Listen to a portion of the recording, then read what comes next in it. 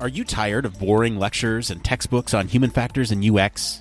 Well, grab your headphones and get ready for a wild ride with the Human Factors Minute podcast. Each minute is like a mini crash course packed with valuable insights and information on various organizations, conferences, usability methods, theories, models, certifications, tools, and much more. We'll take you on a journey through the fascinating world of human factors, from the ancient history to the latest trends and developments. Listen in as we explore the field and discover new ways to enhance the user experience. From the Think Aloud protocol to the critical incident technique, focus groups, iterative design, we'll make sure that you're the smartest person in the room. Tune in on the 10th, the 20th, and the last day of every month for a new and interesting tidbit related to human factors. Don't miss out on the Human Factors Minute podcast, your ultimate source for all things human factors.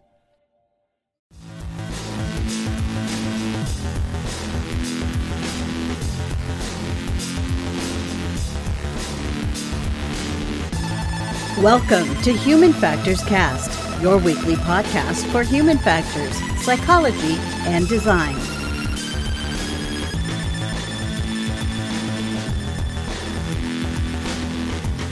Oh yes, welcome back to another episode of Human Factors Cast. This is episode 276. We're recording this episode live on March 16th, 2023.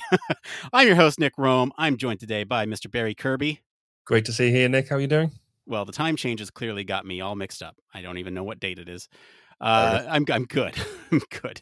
We have a great show for you tonight. We're going to be talking about a VR startup working on technology to replay memories.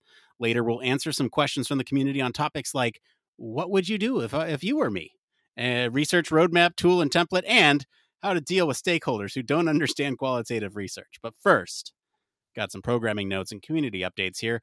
I just want to re-mention while we're on the show here, Patreon access to the pre and post show is now live, I guess. So it's a dial-in feature. Dial in, give us your thoughts.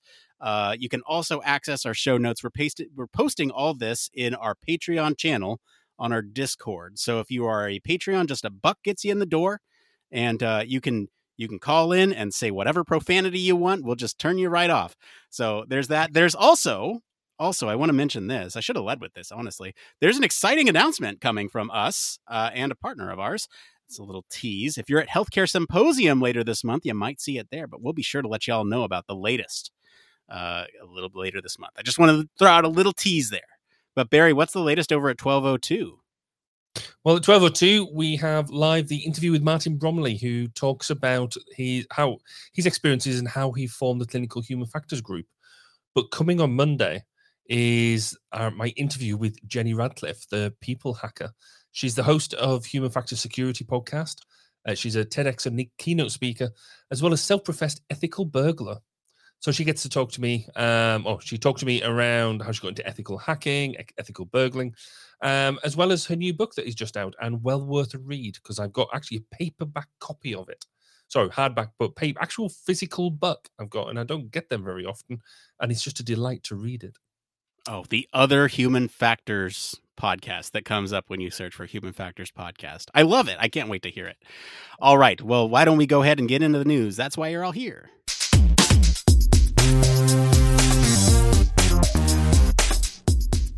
All right. It's Human Factors News. Barry, what's the story this week?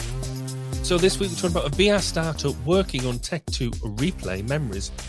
A virtual startup called Wist Labs has developed software that allows users to replay their memories over specific real-life locations via augmented reality. The process requires regular videos taken on a smartphone to be turned into a 3D representation using an app, which can then be played back via a web browser, smartphone, or virtual reality headset. The app is captured using the LiDAR sensors on particular Apple devices. Although this concept sounds exciting to many people, it's also raised a bunch of concerns. Many are uncomfortable with the dystopian Black Mirror-like idea of playing back recorded memories. However, unlike the science fiction examples it's been compared to, users of the VR software developed by Wist Labs currently retain control over the memories they record. So, Nick, what are your thoughts on being able to relive the most embarrassing moments you wish history would just forget in full time Technicolor? Oh yeah, I could relive plenty of those. Look, I think this is cool in theory. And if you look at the video, there's a video that goes along with this article. Whist Labs has posted a video that kind of explains the concept. There's definitely some good memories I'd like to relive as well. This might actually technology like this might actually encourage me to engage and document more of my history if I could relive it later. And if you think about what it could do, though, just high level, this could be really dangerous to live in the past if you are not present. And I can imagine this can be really painful or unhealthy for those healing from loss. It's like a callback to an earlier episode that we did about talking to dead people and the whole grieving process of bringing them to life via AI. That was episode 263. That kind of reminds me of what this is. Both of them Black Mirror technologies. And generally, I think that there's a lot more that we can dig into. And one of the reasons why I selected this story as a top story that we could talk about that goes beyond this specific application of projecting a memory onto a AR mapped location. Barry, I am curious, before we go into a deep dive, what your thoughts on this are. So I guess on the face of it, on the article as it's given, as you just read out, then why not? But I'd also then question why. It's the sort of thing that it's a neat idea, but I don't know whether it actually truly lives out to something that I would really, really want to see. As the article says, it is very much a Black Mirror type thing.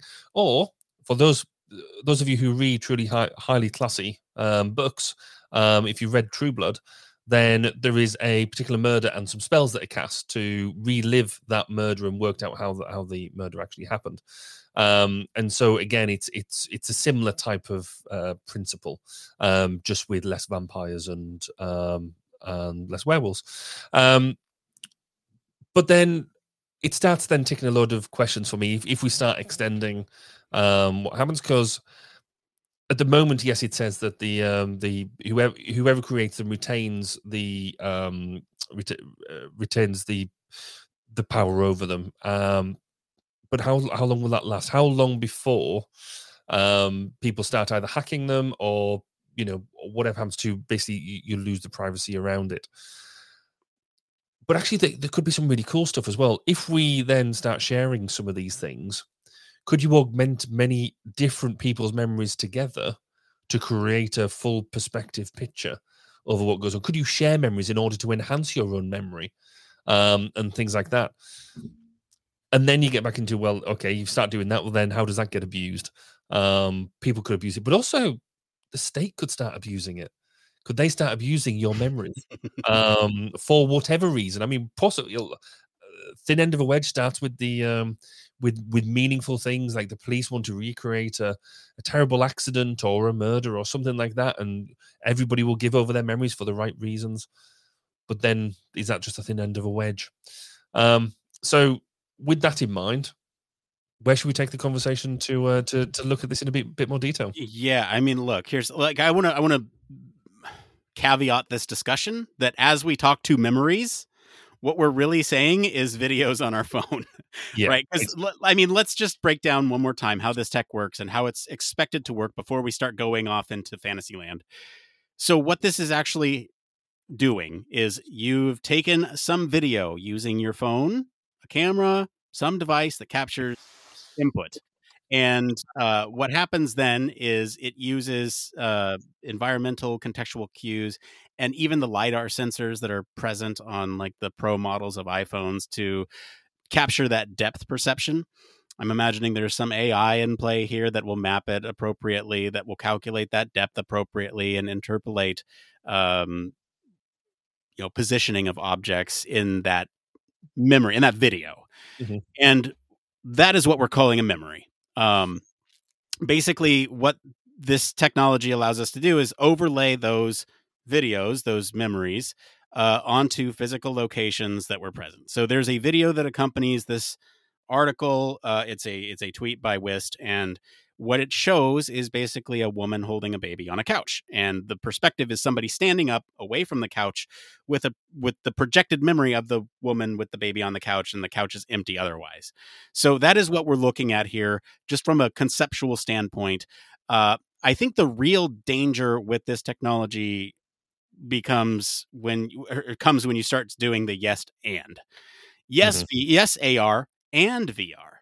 Okay, well now you need to not only recreate that slice of the environment that this was taken on, but you need to start recreating the entire environment around it. And what happens there? Well, you're starting to interpolate. You're starting to put in other details that were not there. Yes. And this has a really unique, interesting effect on how we might start to rewrite our own memories, where if there are details present in these memories that we're revisiting that were not there, that were not present when we initially experienced those memories, then we are going to start rewiring our brains to think about these memories in a way that has those additional details that weren't there before. Camille Paris was on the pre-show with us. She actually stopped by, talked a little bit about her perspective, and one thing that she brought up was this eyewitness memory. Or she was talking about memory just in general and how it's fallible and how we sort of rewrite it. And we were talking, and eyewitness memory came up, and this is one thing that is so unreliable in a court system because you are relying on the details of somebody who has relived that moment. And Camille brought up these flashpoint memories where they are very strong stimuli that are brought on by some traumatic or some centralizing event, right? So the examples that she brought up was like JFK, 9/11 would be another one, Challenger would be another one. These types of memories that a lot of people have a collective idea of, yes, I am positive I remember exactly everything about that day, but then they aren't necessarily accurate because there's either video or something else that proves that otherwise. So it's just a very interesting connection with memory and where it could go if we start doing the yes and VR, yes and what else? But even the point you highlight there is really interesting, isn't it? Because our memories are, as we know, and as you just highlighted, are not actually probably a true representation of what really happened. They're our own created version of what happened, whether we like it or not. And so if you're actually confronted with, if you've got a memory of a situation, like say you're a mother holding your child, or you're a father seeing the mother hold the child on the sofa, and you maybe have your memory of how that happened, to then watch that memory again in full 3D Technicolor, and it isn't how you remember it being, well, does that just devalue the memory that you've had? What is that going to jar you in some way? Where's the value in that to yourself? Are memories just actually something that lives in your head, which is better than in some cases. I mean, a lot of the things I think we're talking about, you could equally get as much, but you would get as much value out of, and have all the associated issues we've just been talking about with just straight up video. But I think one of the things the video does, the video that does show the example of this, is the person could reach out with their virtual hand and perhaps stroke the face of the mother, as it were, which is, I think, one of the things that they did. So it's about whether you could get more out of that sort of interaction than you would normally. Right. Well, let's talk about that specific interaction there, because to me, what if? Okay, so that's a happy memory, right? It is. Mother with a child. It's like, okay, very cute. What if that then becomes a sad memory because this person viewing that memory has lost one of them or something terrible? Is that going to be good news for that person long term from an emotional health, mental health, well-being type of perspective? I don't know if it is, in the sense that if they keep revisiting that memory and try to live their lives in the past, it can become a very dangerous, slippery slope that you're on, where literally everything projected in your, they say get rid of everything that reminds you of them. Maybe keep one or two sentimental things, but get rid of everything else. And I think that's sound advice for good reason, because we found that the healing process requires us to go through that, to not forget about them, but to remember them fondly and to focus on the good times and all that stuff. And so if you're living on those good times, because you can actually relive those moments via an AR program or VR program, then I don't think that has good long lasting implications for mental health.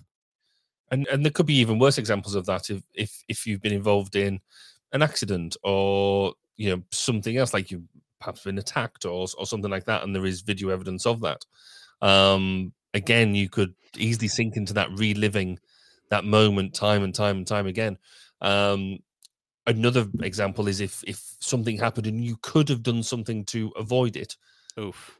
And you relive that to try and work out if you could have done something differently. So you're right. There is significant. I do enough of that in my head. Why do we need to?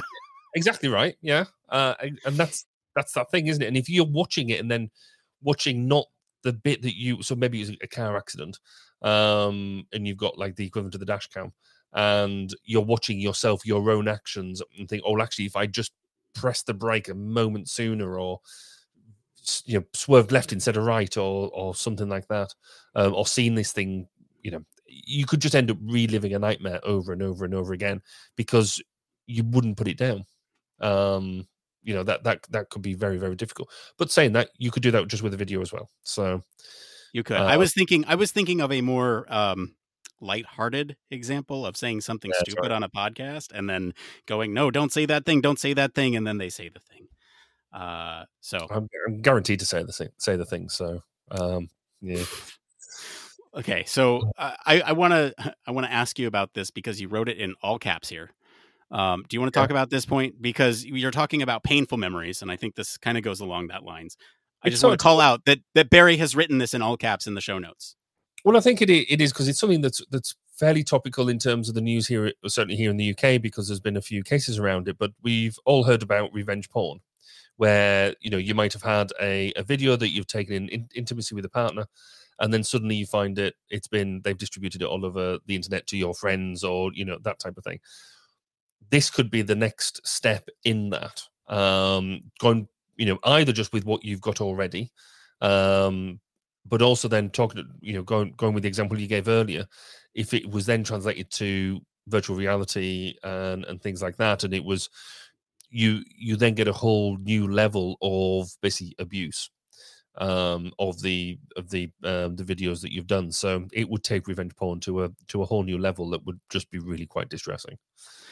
Yeah, I mean, not just revenge porn, but any intimate memories, right? I mean, if you think about them being used as blackmail or some sort of manipulation, with basically any type of coercion happening that would threaten to release those publicly, those sensitive memories publicly, and say, hey, we had a really heartfelt heart to heart talk, and there were some things said in that maybe paints somebody in an unfavorable light or something, and somebody else owns that memory, quote unquote memory. It's just a video on your phone that exists today, but if somebody could relive that in VR, then there's all these other. The interesting thing here is that there's not just sight, I guess, in VR. There's proprioception as well, so you get to see the relation of something to something else. And again, we talked a little bit about the interpolation of details, what actually happens from the system perspective to fill in these gaps of knowledge based on what was happening in the environment, right? There's innocuous ones like, okay, I turn my head and the camera doesn't have the data from this side of my head, but it's captured that side of my head with other, it's captured my head and it knows what it looks like. So it can go ahead and paint that there. But what about the spider on the wall that it can't see? What about the cats walking around in the background that it can't see?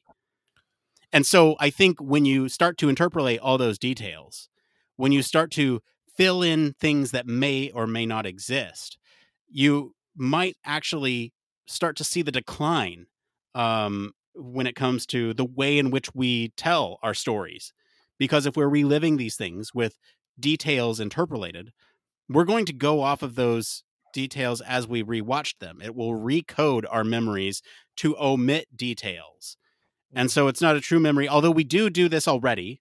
This is a process that we already engage in. As we relive a memory, we are already rewriting that. But the danger comes from, I guess, technology altering that process a little bit, because it is then introducing things that may or may not have been there. And your mind can't accurately parse that information because it takes it as fact when maybe it wasn't. Yeah. And then I guess looking at it at a more simplistic level as well. What happens if somebody moves the sofa? Yeah. You know, with the example, if the mother sat on the sofa with the child, you move the sofa, and that just then looks completely different. Or the curtains are open, you've closed the curtains, or something like that. So that can also probably have it, or it might be jarring. But we probably focused on the negative quite a lot here about how there's got to be some positive use for this, rather than, you know, as well as just seeing some cool memories. But you sort of highlighted it here about some therapeutic applications. I mean, we talked about the bad reliving of memories, but what about the good reliving of memories? It could be as simple as maybe for meditation and things like that. Some reliving some good experiences in your life. That time when you won the award for best podcast ever in the world. And you know, that was a fabricated memory. It was not. Oh, right. Okay. It's probably one that's coming.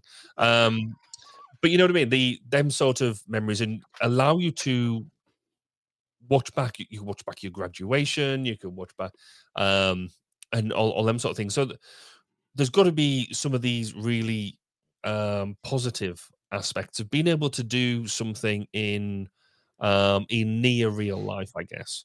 I hate to be the downer, because you're bringing up some good points. Yeah, it'd be great to relive these, and I think everything that's true in moderation, because there's also the potential for addiction.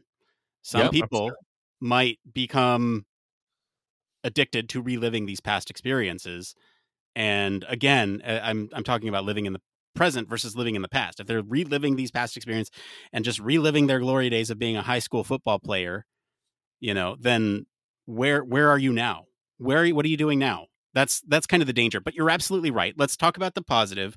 There are some really positive things that can come out of this. You said reliving your memories, if you're not too indulgent or reliant on them to where you can still function in your everyday life, that is great. Let's talk about another application. Therapy. Can you imagine walking through a painful memory alongside your therapist, pointing out things that were happening that maybe you can't see because you have a very certain perspective about what happened? That might, I think, be a very healthy thing if you were to walk through it with a mental health professional who can walk you through these things and point out some of the parts. You know, you could have pressed that brake, but if you look, you didn't have the same level of awareness that you have now. You wouldn't have made that choice if you played this 50 times. So, like, you know, maybe being able to go through something like that. You know, what you've just described there is the Vulcan mind meld. You're basically saying this is a Spock type device. Oh man, Chris Reed would be happy, I think, that we're making a Star Trek reference on the show. I'm a Star Wars guy, so I'm imagining a mind meld is kind of just like making sure everything is communicating. So the Vulcans can go across with your mind, and therefore you share your experiences, and you can walk through them together. Gotcha. Kind of what we just described, which is why Star Trek is clearly better than Star Wars. Anyway, moving on. Moving on. Let's not have that debate. That'll be a 2-hour-long podcast, at least. Yes. So there's some other points that we could make with this, right? And I think I kind of alluded to it with the addiction piece. What does this mean for society?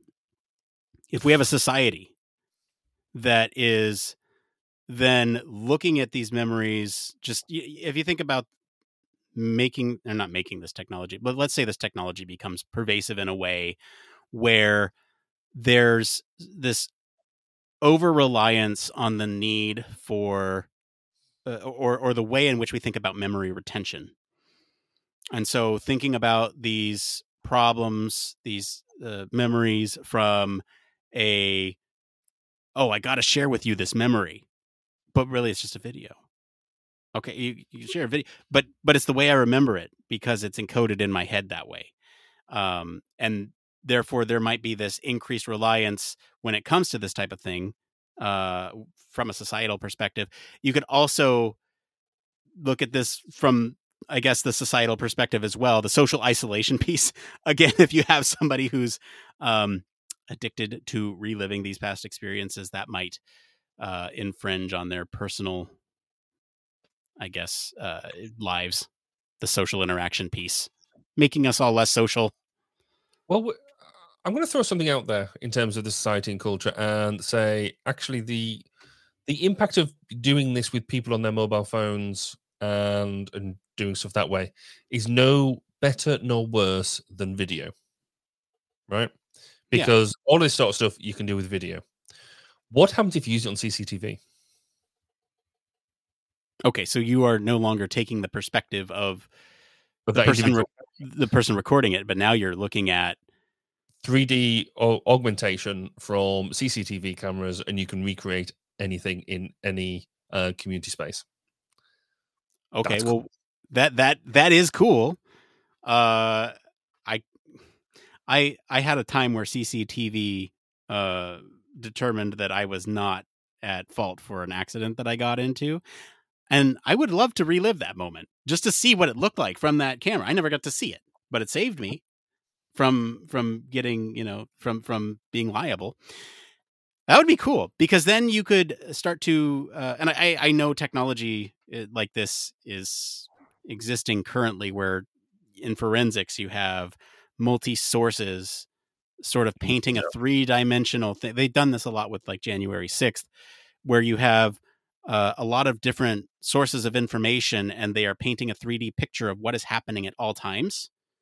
And so imagining being able to plot yourself anywhere there's data and understanding what's going on at that point in time would be kind of cool and kind of interesting, especially from a historian's perspective, because you are opening up a lot more information to folks, to historians specifically, right? Imagine, like, no one's noticed this before. There was somebody sitting down through all this, and nobody noticed them sitting there in that corner.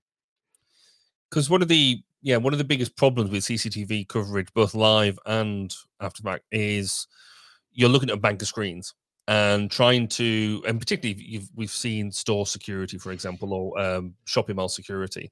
They're looking at banks of tens to hundreds of screens, and so having to piece together some stuff like that. Now, if you could do that, augment them all together with their cool lidar stuff, so you're sat there with a pair of glasses on, and you can interact with that thing live. Now that would be very cool.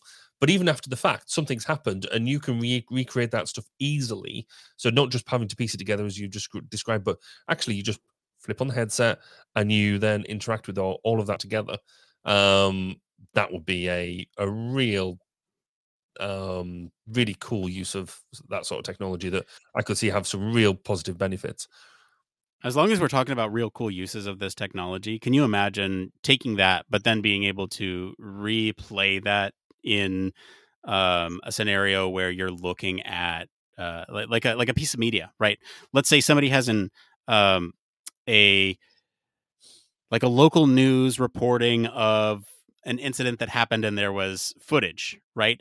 The local news media cameraman could literally pan over and then have that memory, that video, overlaid on what happened, mapped appropriately, kind of like they do in football games, American football games, where they map on the UI elements of the football Yeah, field. yeah. It could happen very similarly for other broadcast and like documentaries, being able to go to a location and stitch these things together as something were to happen. That would be really impressive technology, and a good way to use that technology for storytelling purposes. So I think, especially if you think about like documentaries about your favorite individuals or whatever, right? They tell the Barry Kirby story, and in it, Barry shows all his memories on his phone, where he's talking with his Let's not do dearly that. beloved at dinner about human factors, and is secretly recording it for Patreon bonus content, which hasn't happened, by the way, but I'm pushing for it. And Not yet. so so you have these memories, and then they can overlay them with at the locations that they actually happened, and that might be kind of cool. So Rather than just talking about how cool or uncool this is, should we talk about some of the human factors aspects about this? So one of the biggest issues I think there's going to be is if they don't get it quite right. So it isn't either captured in high enough fidelity or we can't stream properly. You're gonna get that whole you've got to be able to get immersed in it for it to get the value. And so if it's just off, if it's really off, actually we can deal with that a lot better for some reason. But actually if it's just off, then you're gonna hit that uncanny valley piece, aren't you? Where it's just off, therefore you just rubbish it because it's just not quite right. Right. You're not going to be able to get immersed in it. So the engineering behind this is going to be really quite important, because if you don't get the engineering spot on, then we just won't be able to use it. In fact, the ability for then to induce like sim sickness and that sort of thing, because your brain's just going to start rejecting what it's seeing, is probably quite high. So yeah, Yeah. I thought just throw that out there. Well, let's talk about another human factors application here, training. Training is another big one where you can imagine that in a training course, you can replay a memory in augmented reality and get a different perspective on how you approached a situation. So that way you get personalized feedback in sort of a 3D environment, right? So imagine a surgeon in training makes a mistake on a cadaver, and they're able to go back and look at that from sort of a recording perspective of what went wrong, so they can then self-diagnose what happened in that moment and understand better what their error was. So that might be a good way to train. You could also replay memories of other successful times that something went right.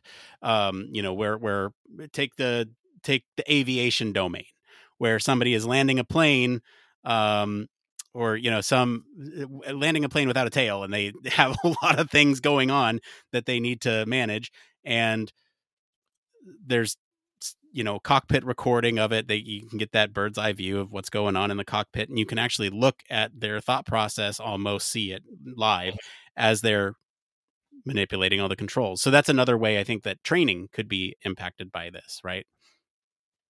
That's true. And it would be interesting to, not only training, but that's that mission rehearsal piece, isn't it? It's that whole seeing, or the almost the mentoring piece, where you've got either your own memory or somebody else's memory there that's recorded, it's overlaid on you, so you can see what you're supposed to be doing, given a certain circumstance. So that could have a huge cost benefit, both in a training perspective, but also in a potential disaster scenario, or potential malfunction or whatever. So yeah, there could be a huge amount of benefit there. Yeah, I agree. I think for me, there's other human factors applications. Those are the big ones. Another one that I want to bring up kind of is the cybersecurity aspect of this. You can imagine that there could potentially be, we talked about a little bit with the revenge porn and with like the other extortion of somebody else because of these sensitive memories. But what if those were accessed without your permission?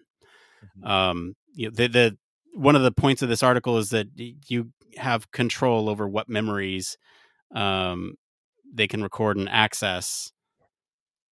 But what if a malicious actor came into that system and started accessing those without your permission? So you could get, all those memories and replay them. And not only that, but there's other cybersecurity implications. That's just the opening of the well, because then you can get, let's say the memory has, your Wi-Fi password written on your wall, and then somebody now has access to your Wi-Fi. It's mapped to a physical location. That physical location data is probably stored with the video, with the memory. So now you have a place and time of recording and a physical location data of where that was taken. And so now if you were trying to break into somebody's home, you know what the locks look like on the other side. You know X, Y, and Z about their living space, depending on how long something was taken, So, I mean, there's that aspect of it too. Cybersecurity is another really big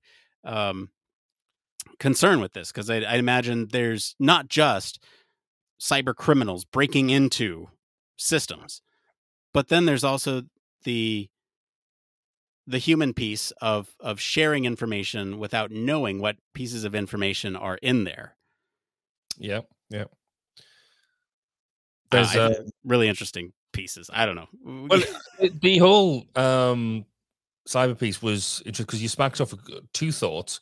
Firstly, is around dementia, and for dementia patients, being able to have that ability to replay stuff that they've forgotten and therefore respark memories. So that's a really cool use. But then you're thinking about cyber. Really said, right, so if I've got amnesia and got my phone and I wanted to try and reboot we could use that to do that, which would be a cool thing. However, if I was some sort of malicious actor and therefore wanted to implant false memories, I've seen the movies. This clearly happens. But I mean, that is a almost a legitimate way of that happening. You don't remember the event. This is telling you that this is what happened. Oh, it must have been then. And going back to the whole, car accident, that type of thing. If while you are submitting this video or whatever as part of your evidence of what happened, if somebody is able to go into that and manipulate that before it gets to under sealed evidence, then again, which I guess again my argument goes back to, that could just happen with a video as well. But if this is because the way it's generated actually opens it up to, it's more vulnerable to manipulation because there is an element of generation around it, then that's also something else we would have to consider. Not insolvable, but have to consider. Yeah. Do you have any other last thoughts on this article, Barry, before we move on? I think I kind of just go back to my initial reaction of, why not? But really, why? I think it's cool, and the people who've listened to me go on about tech. There's some tech I think is really cool and is probably completely pointless, but I think is really cool. This, I'm just kind of think, yeah, all right, but I don't, considering what you can do with the video, I don't truly see what it gives me. So I guess it would have to, it's probably one of these things. It's going to be a stepping stone. It's a good starting point for something, but why? What about you, Nick? What's your final thoughts? A couple key takeaways here. I just wonder what this could potentially do for education if you have immersive learning experiences, reliving some of these critical historical events. Using these things could be a really interesting way to communicate what happened to those learning about that event. And then also just the larger social aspect of this. As a social psychologist, classically trained, right? I am really interested in how society would react to basically having this technology and what this means for memory and recall when it comes to some of these events, and what that means for interactions with others, what that means for interactions with technology, what that means for human behavior in general, and the way that we regulate our emotions. It's all very interesting to me, just opening up cans of worms like I normally do. But I just want to thank our Patreons this week and everybody else who selected our topic. And thank you to our friends over at Futurism for our news story this week. If you want to follow along, we do post links to all the original articles in our weekly roundups in our blog. And also join us on Discord for more discussion of these stories and much more. We're going to take a quick break, and then we'll be back to read a dumb commercial right after this. Human Factors Cast brings you the best in human factors news, interviews, conference coverage, and overall fun conversations into each and every episode we produce. But we can't do it without you. The Human Factors Cast network is 100% listener supported. All the funds that go into running the show come from our listeners. Our patrons are our priority, and we want to ensure we're giving back to you for supporting us. Pledges start at just $1 per month and include rewards like access to our weekly Q&As with the hosts, personalized professional reviews, and Human Factors Minute, a Patreon-only weekly podcast where the hosts break down unique, obscure, and interesting human factors topics in just 1 minute. Patreon rewards are always evolving, so stop by patreon.com/humanfactorscast to see what support level may be right for you. Thank you, and remember, it depends.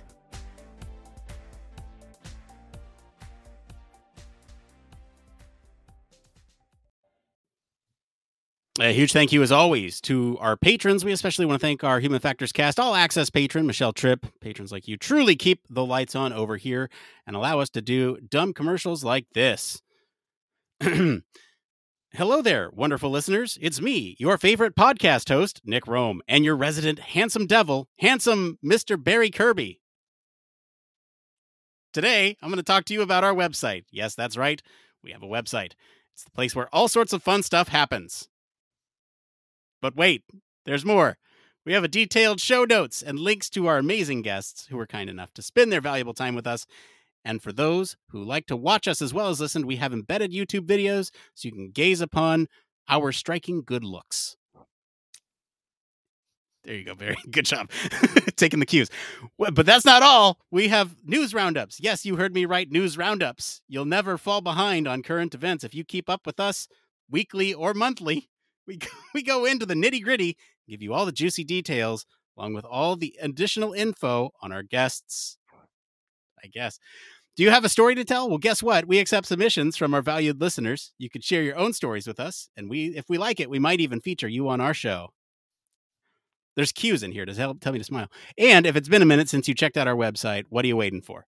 You'll find everything you need, from searchable episodes to conference recaps. Who knows? You might even learn something new. So there you have it, folks. Our website is the holy grail of all things handsome Mr. Barry Kirby and fantastic Nick Rome podcast content. Don't be shy. Go check us out at humanfactorscast.media. Thank you and good night. Here we go with the next part of the show. It came from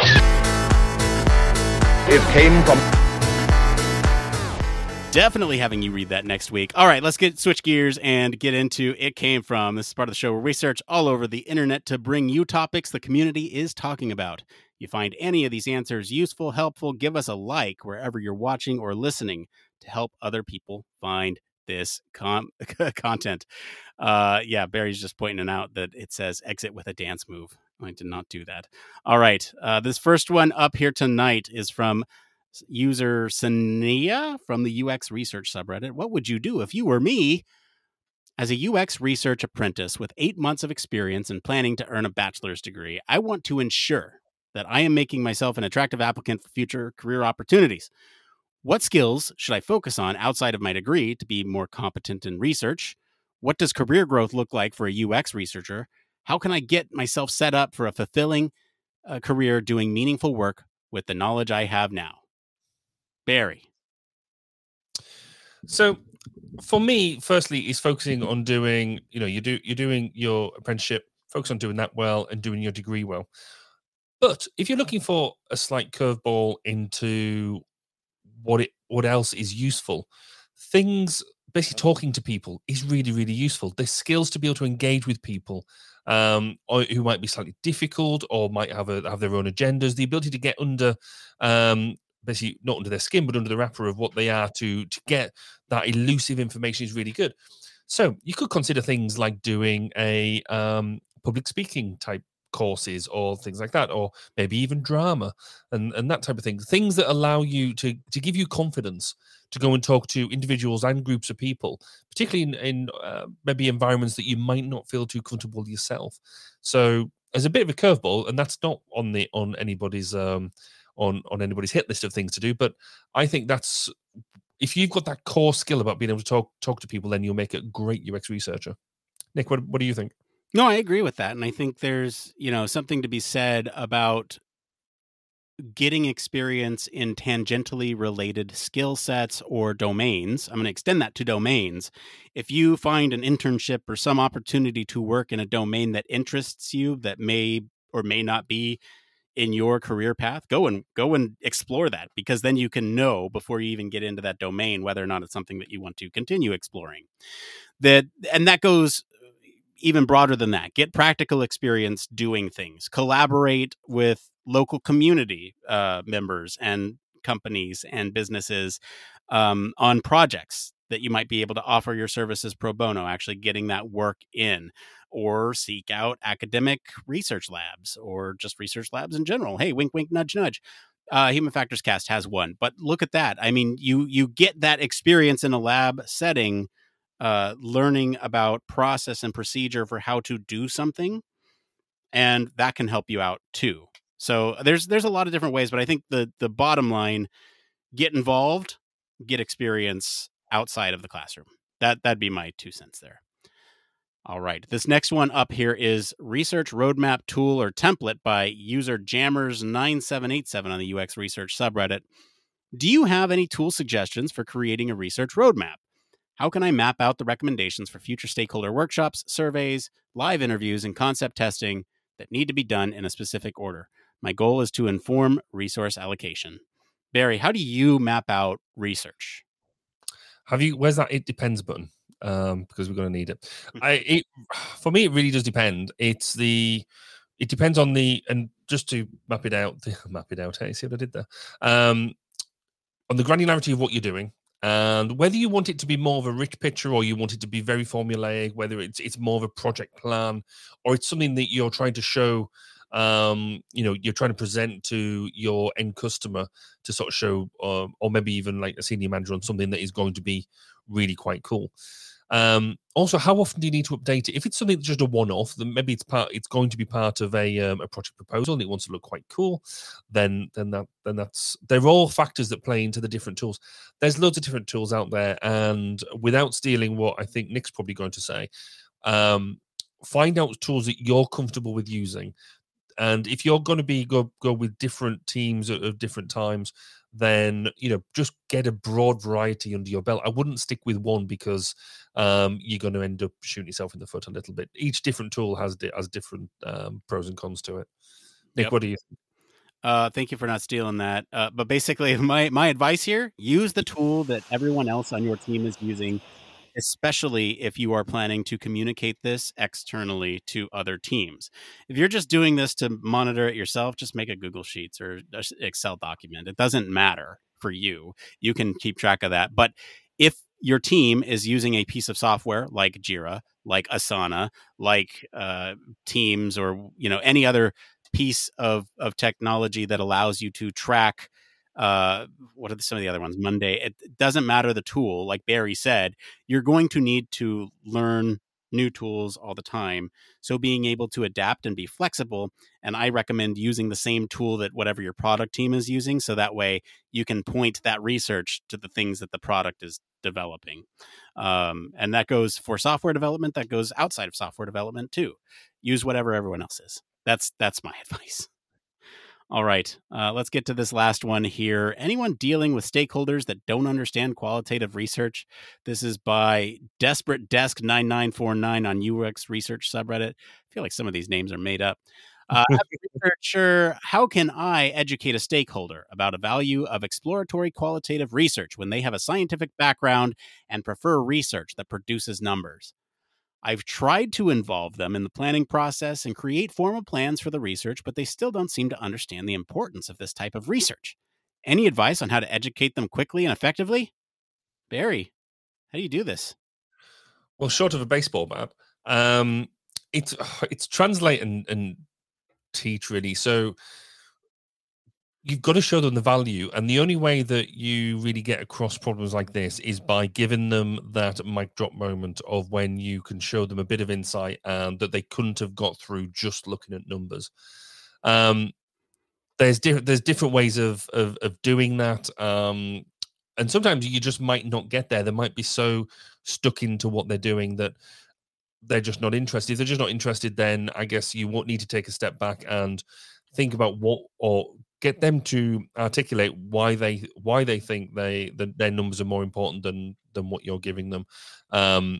Looking at the balance of both sides and getting that sort of feedback. So it's a lot of it depends. It's a lot of talk to them. It's a lot of translating what they think they want out of stuff. If you've got something that can give the mic drop moment, then that's brilliant. That will get them over the edge because you're showing value. And that's really what, if you can prove value in what you're doing, then you win. And actually, you could almost argue if you can't show value, then now you're doing the right thing anyway. Nick, have you got anything better to? No, I think that's right. And I think the important piece about what you were saying is showing it in a successful context. If you can show how this has led to other things like persona development or journey mapping, and really pulling out that qualitative data and showing them what you do with that data. I think that is probably the most important piece.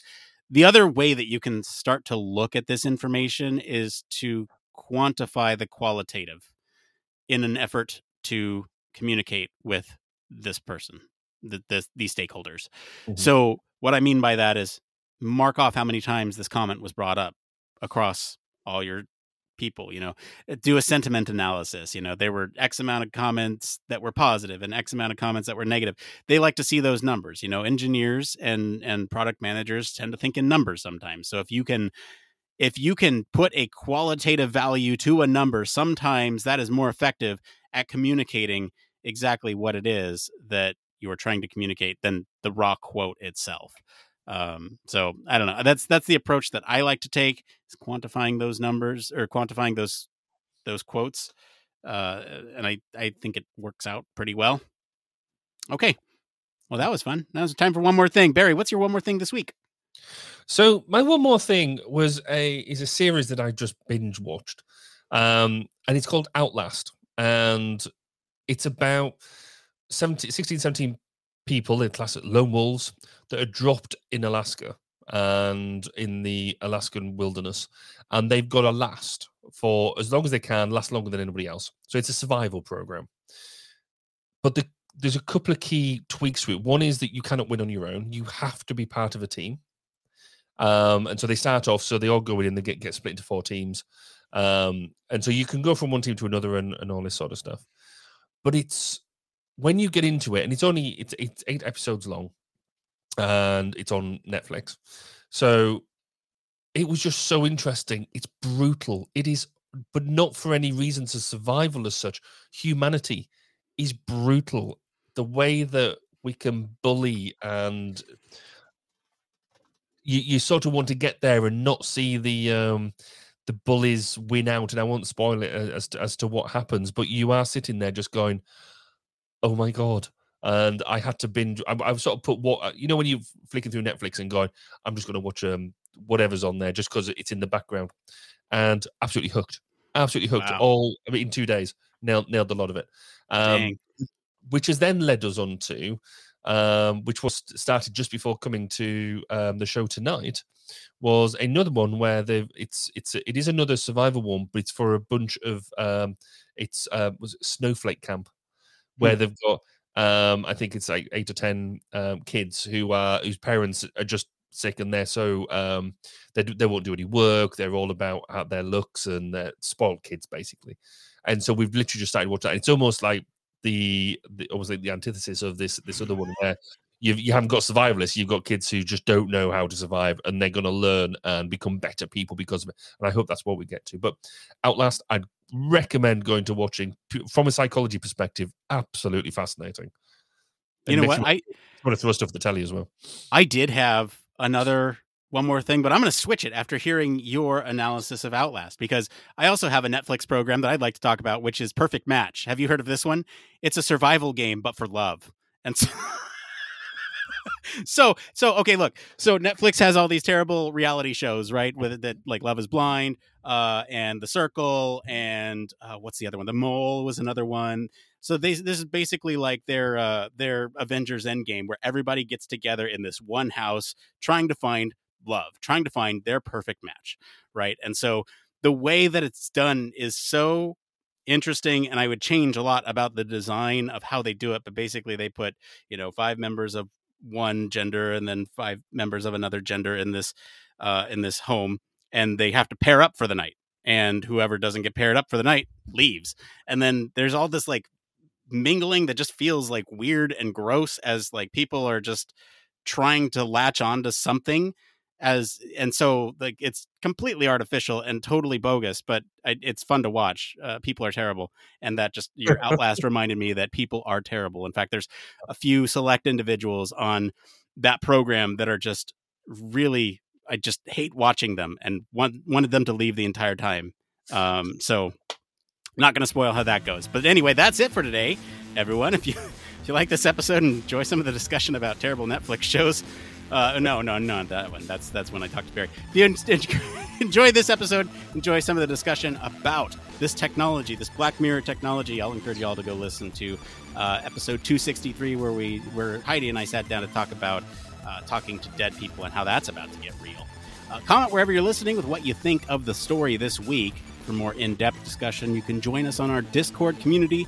Visit our official website, sign up for our newsletter, stay up to date with all the latest Human Factors news. If you like what you hear, you want to support the show, there's a couple ways that you can do that. One, wherever you're watching or listening right now, you can give us a 5-star review. That is free for you to do, really helps us out. Two, you could always tell your friends about the show. Word of mouth is the number one way in which we grow, so that's our kind of preferred method. If you want to support the show, do that. 3, if you have the financial means to and want to support us, you can do that on Patreon. Just $1 gets you in the door for a ton of stuff. I'm telling you, the value of $1 goes so far with Patreon. And of course, there's other tiers depending on what your availability is. All right, as always, links to all of our socials and our website are in the description of this episode.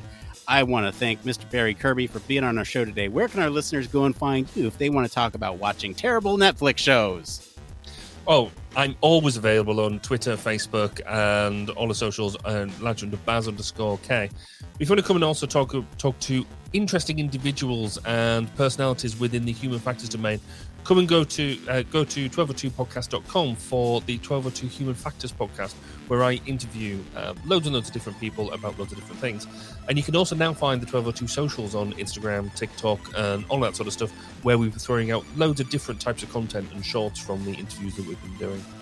Excellent. As for me, I've been your host, Nick Rome. You can find me on our Discord and across social media at Nick_Rome. Thanks again for tuning into Human Factors Cast. Until next time, it depends. Spacecraft, railway locomotives, nuclear submarines, healthcare, jet aircraft. These are all examples of highly technical systems and organisations, and all have one particular thing in common. They all involve humans. Humans who want to do amazing things and are using technology to achieve them. They all have something else in common. They have amazing people ensuring that the users who are involved can do what they need to do, are safe when they do so, and have the optimum user experience. These people are Human Factors practitioners, and on 1202, the Human Factors podcast, they talk to me, Barry Kirby, about what they do, sharing their career paths, highlighting their ideas and best practices, and fundamentally raising awareness of our discipline. Find us on 1202podcast.com, on social media, and on your favourite podcast directory, because it's more than just common sense.